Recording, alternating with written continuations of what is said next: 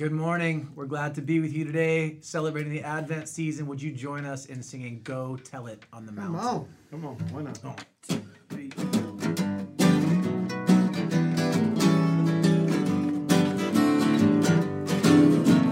Go tell it on the mountain, over the hills and everywhere. Go tell it on the mountain that Jesus Christ is born. Go tell it. Go tell it on the mountain, over the hills and everywhere. Go tell it on the mountain that Jesus Christ is born.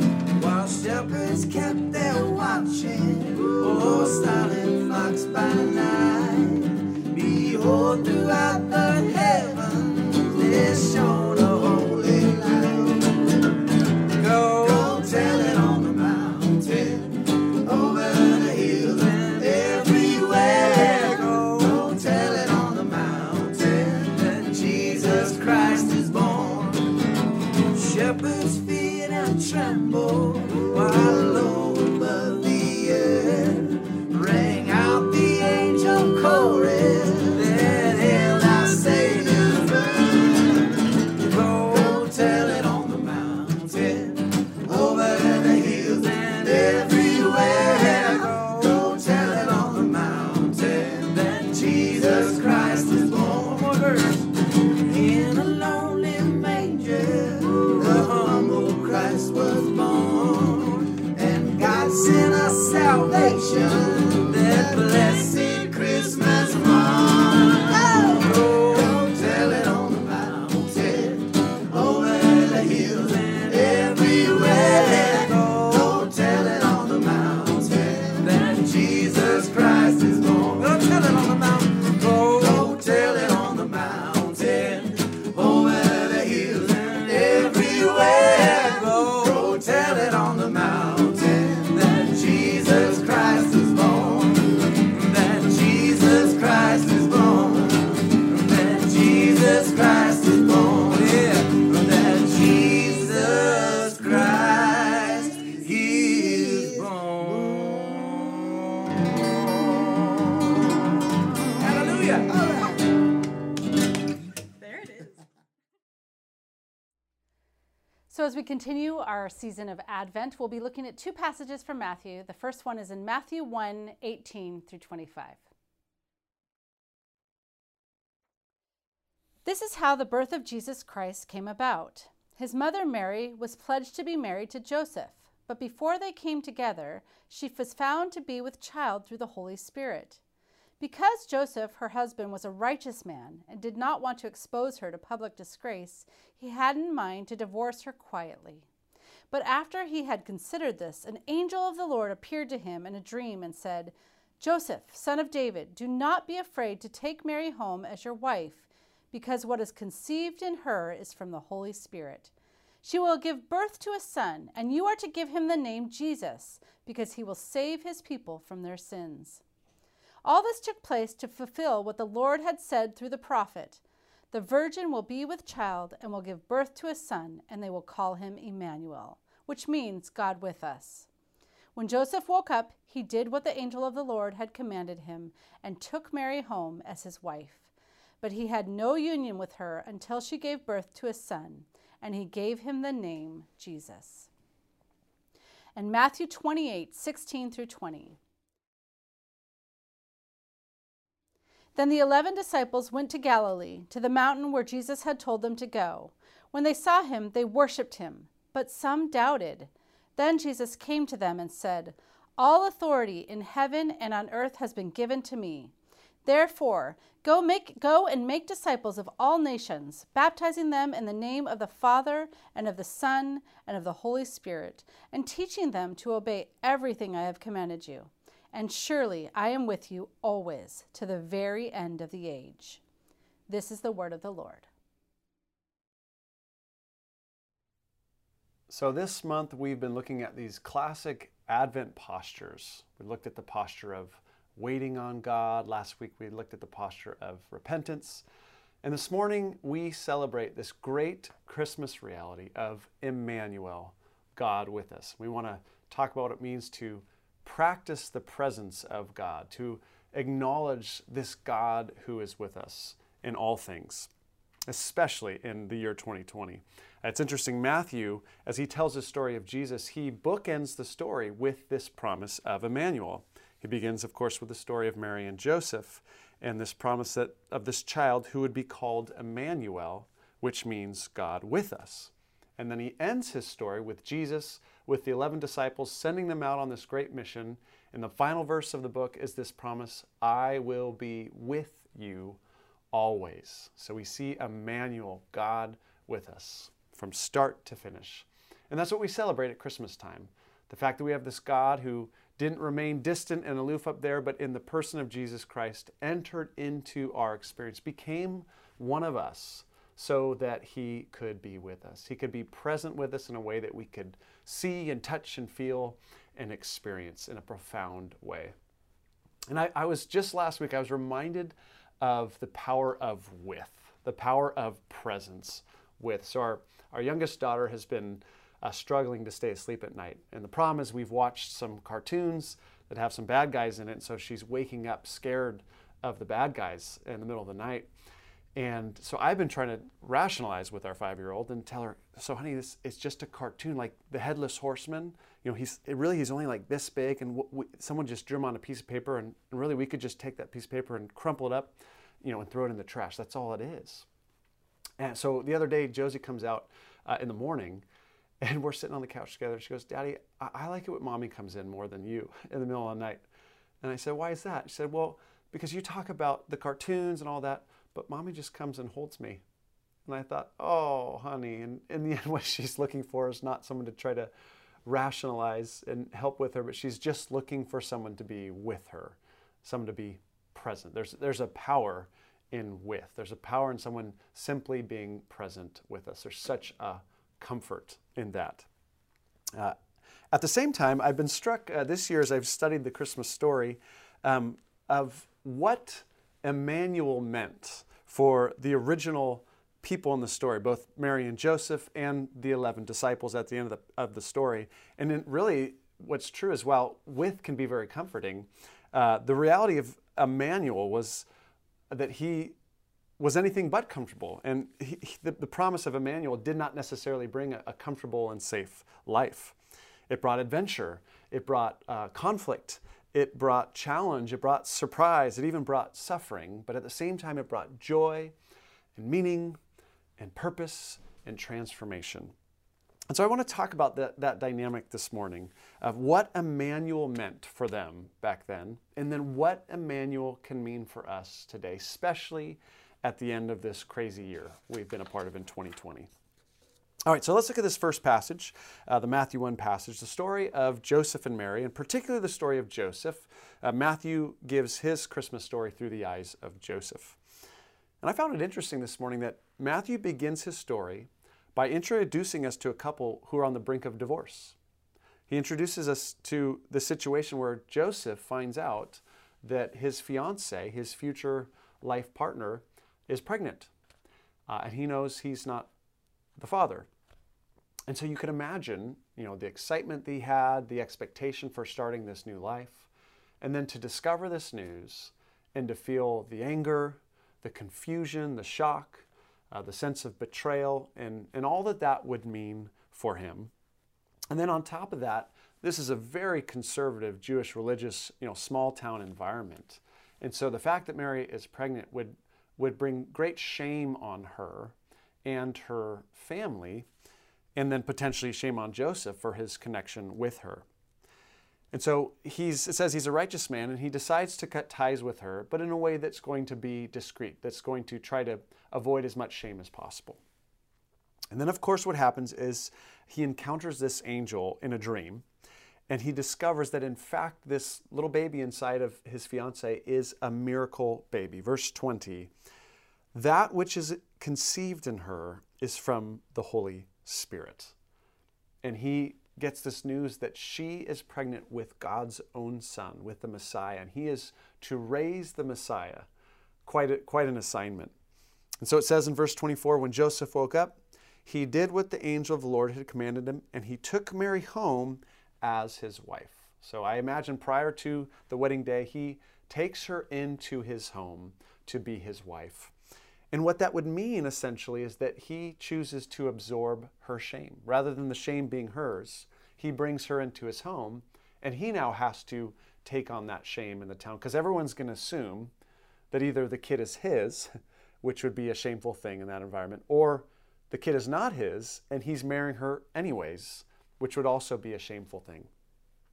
So all that to say, the presence of Emmanuel for Joseph actually meant challenge. It meant conflict and betrayal and shame and all sorts of unknowns. And that doesn't end with the birth of Emmanuel. It continues throughout the story. If you go to chapter 2, you hear about the story of King Herod, who hears about this one who's born king of the Jews, and in his insecurity, he sends people to slaughter all the baby boys that would be around Jesus' age. And so this puts Joseph and his family in grave danger. And he gets another vision from an angel in a dream in verse 13. This is chapter 2. The angel appeared to Joseph in a dream and said, "Get up, take the child and his mother and escape to Egypt. Stay there until I tell you, for Herod is going to search for the child to kill him." So Joseph wakes up, leaves by night, in the middle of the night, and packs up and sets off on a long journey to another country, to another kingdom, to the kingdom of Egypt. And they settle in Egypt as foreigners for several years. We don't know exactly how long. But you just imagine Joseph. I mean, here's a guy who was a small town guy his whole life, right? Just a carpenter, having to take your new family to a country you've probably never been to, this completely different culture and environment, and really just starting all over, having to find work, having to try to find community until this angel tells you it's okay to come back. All that to say, Joseph, the presence of Emmanuel meant that he was thrown into this story, this set of responsibilities that he didn't ask for, that he was in way over his head. And yet there's also such blessing and privilege that came with the presence of Emmanuel. I mean, we don't have hardly any stories about this, but what it must have been like to raise the Son of God, the Messiah. And undoubtedly, Jesus would have been an extremely unique child. His presence in a family would have been very unique. But you can imagine just these quiet moments at the house, in the field, raising the Son of God, teaching him how to use a hammer, the tools of the trade. And what an honor and privilege those moments must have been. All that to say, Emmanuel, for Joseph, was this very mixed bag of adventure, challenge, but also beauty and wonder and surprise. And I would guess if you were to ask him at the end of the day, he'd say, "I wouldn't trade it for anything." Sure, it was crazy, but Emmanuel, I got to experience Emmanuel. All right, so now let's go to the end of Matthew's gospel. And the story turns to these 11 guys, the disciples, who had now at this point experienced Emmanuel for 3 years. They had been called by Jesus, they had walked with Jesus, they had lived with Jesus, they had been taught by Jesus, they had seen him at work in so many different contexts. They'd watched him die, they had seen him the day he was raised. It had been a crazy ride. And now he's returning to his Father in heaven. And I love the description of the disciples in verse 17. This is, the last encounter they'll have with Jesus in his physical form.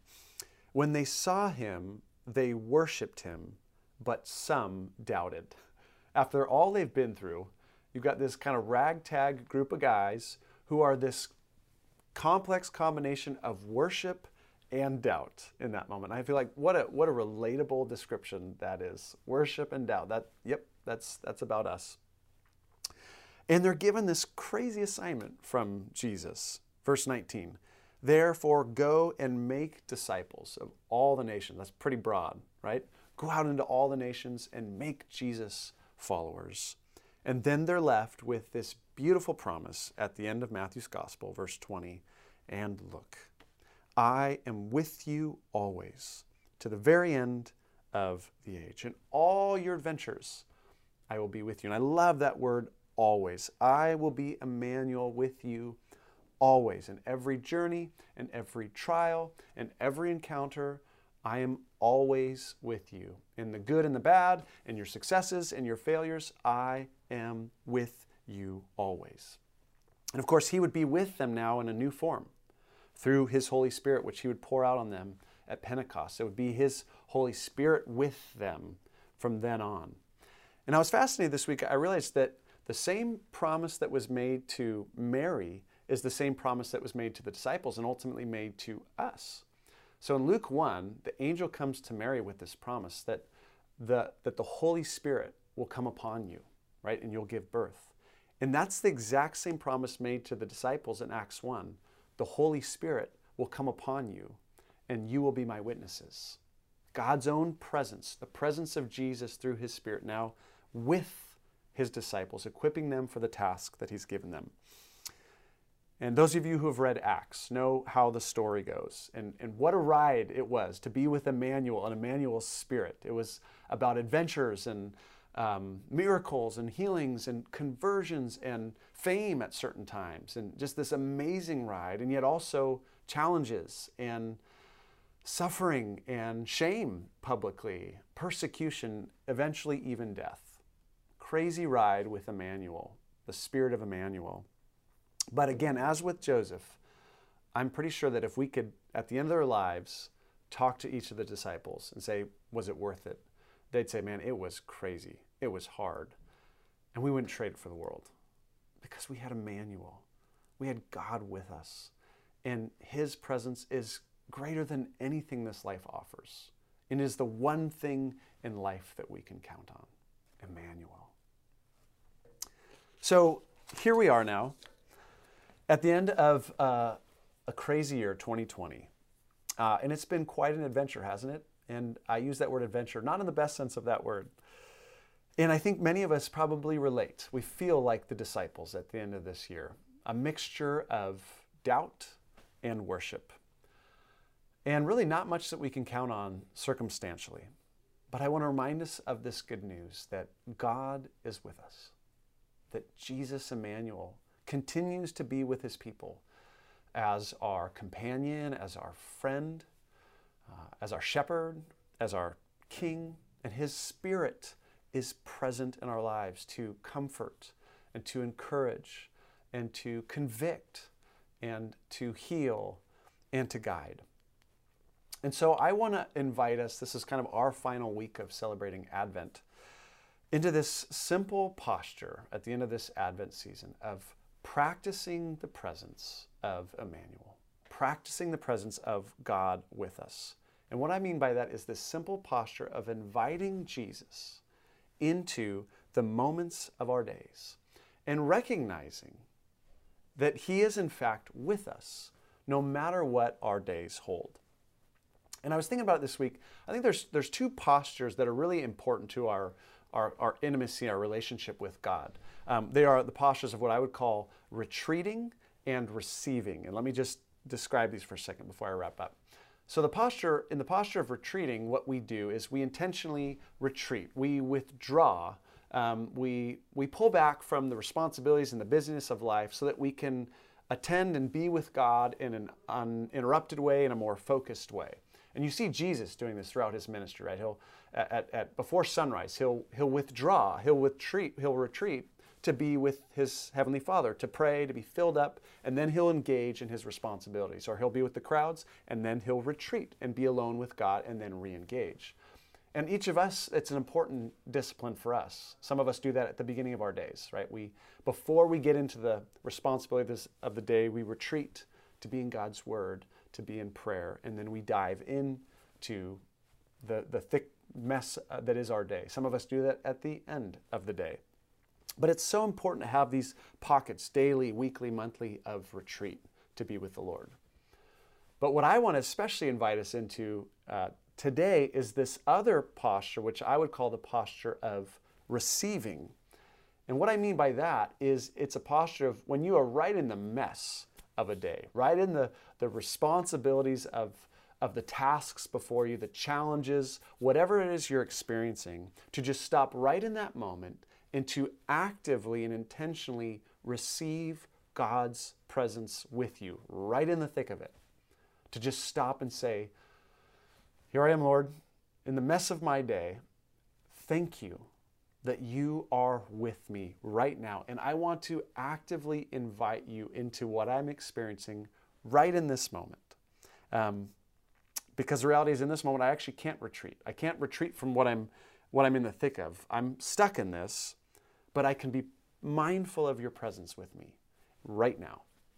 And I think there's different seasons of life that lend themselves more to retreat and receiving. Like, for instance, for me, college was a great time of retreat. I had lots of free time and I had not a lot of responsibility. And so I did a ton of retreating that time. I can remember going down to the beach for a couple hours and just spending time in prayer, spending time just enjoying God's creation, just pulling away from life. And my life afforded me so many sweet moments of intimacy with Jesus through retreat.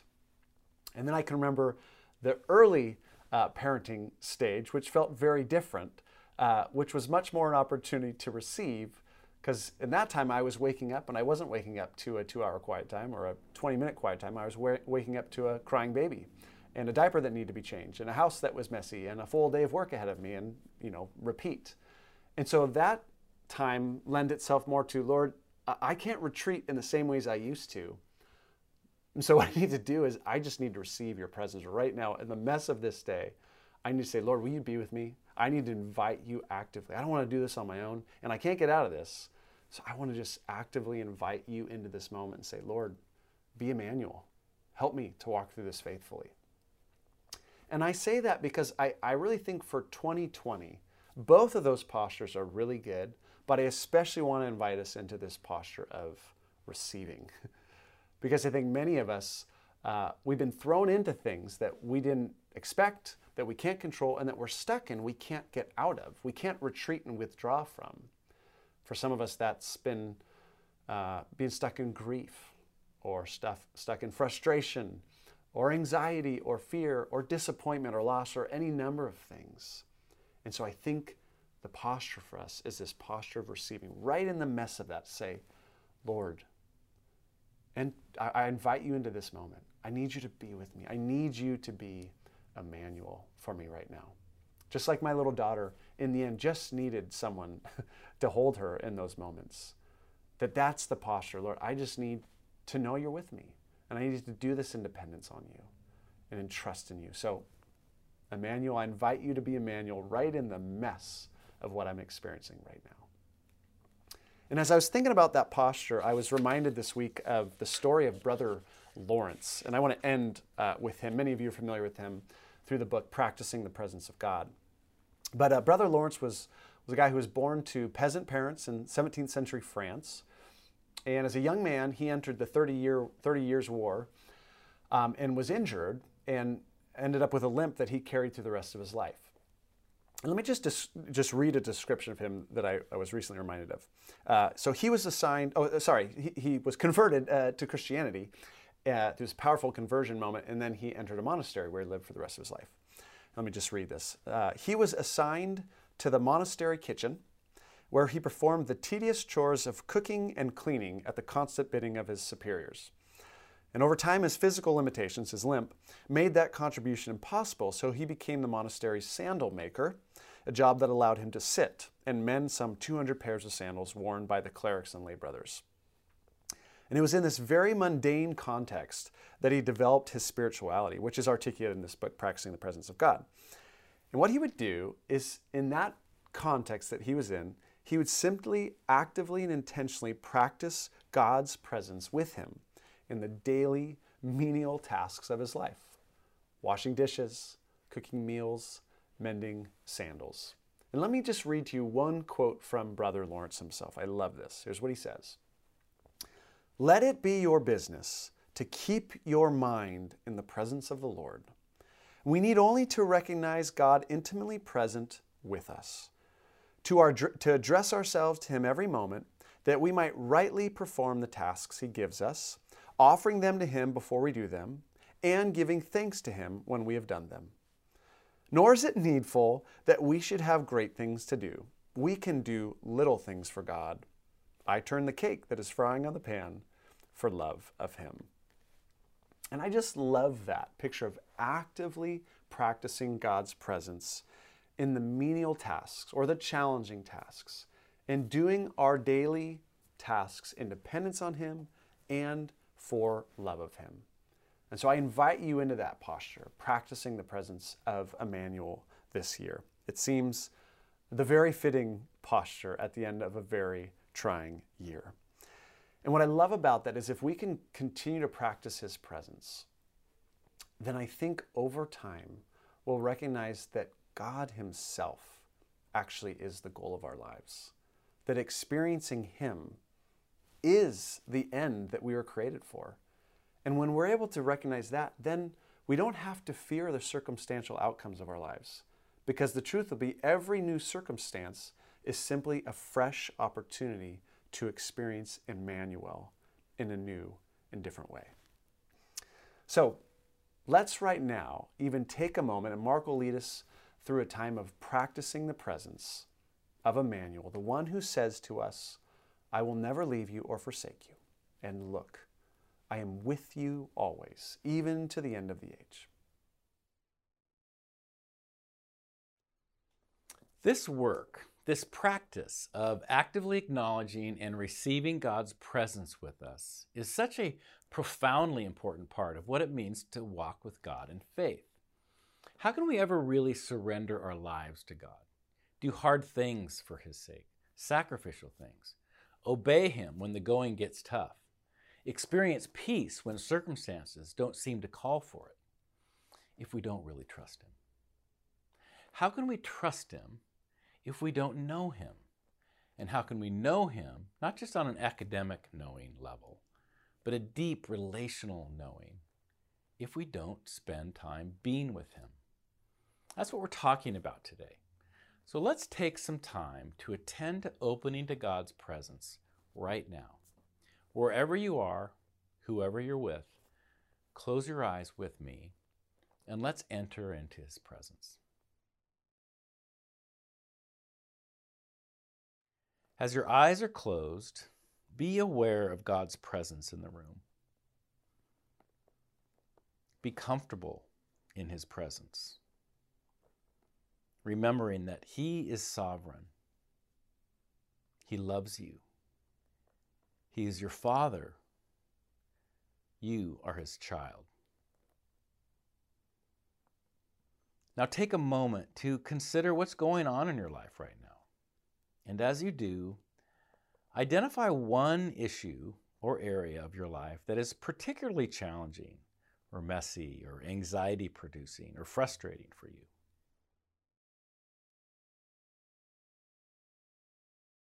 And as that thing enters your mind, say, Lord, here I am. He knows what burdens you. He cares. And He desires that you release that burden to Him and rest in His presence. Let's take a moment to sit in His presence right now.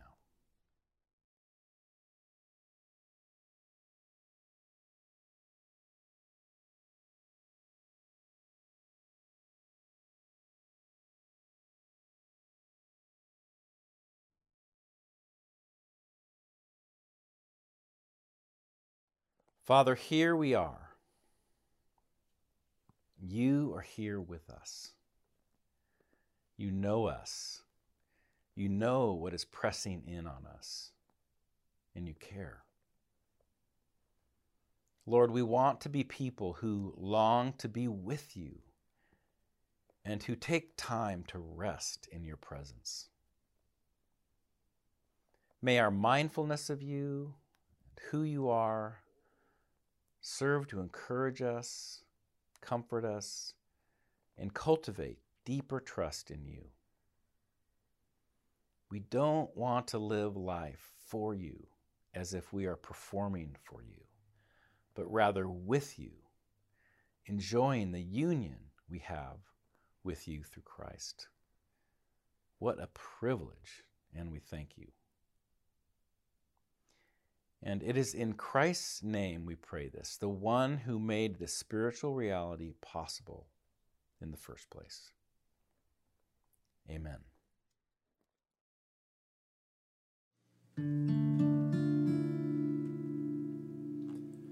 What child is this who lay to rest on Mary's lap is sleeping, whom angels greet with anthems sweet, while shepherds watch are keeping?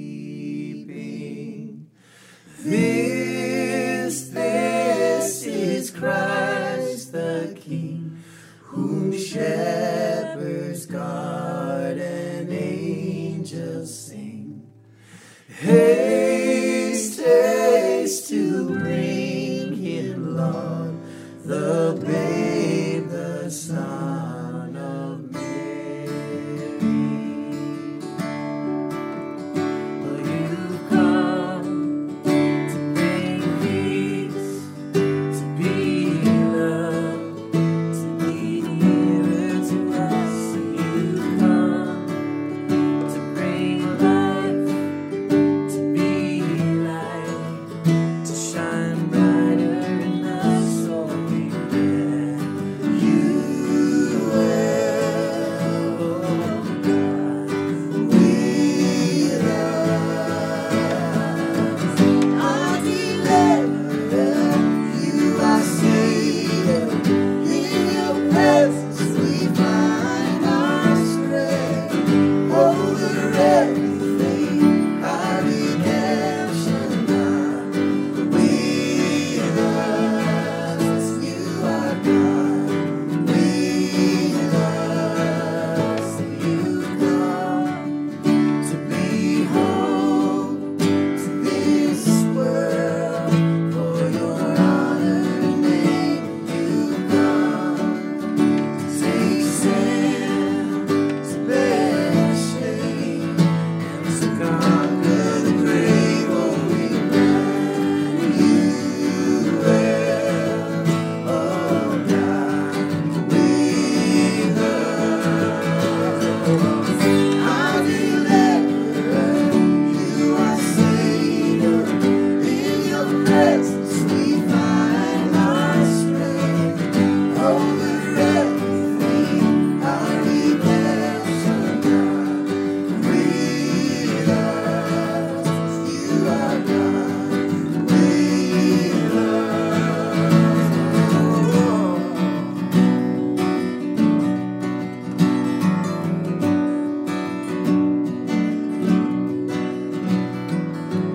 You are here, you are holy, we are standing in your glory. You are here, you are holy, we are standing in your glory. You are here, you are holy, we are standing in your glory. You are here, you are holy, you are holy, we are standing in your glory, Lord. Our deliverer, you are Savior. In your presence we find our strength. Over everything, our redemption done. We love. Our deliverer, you are Savior. In your presence we find our strength. Over everything, our redemption done. We love you, our God. We love you, our God. We love.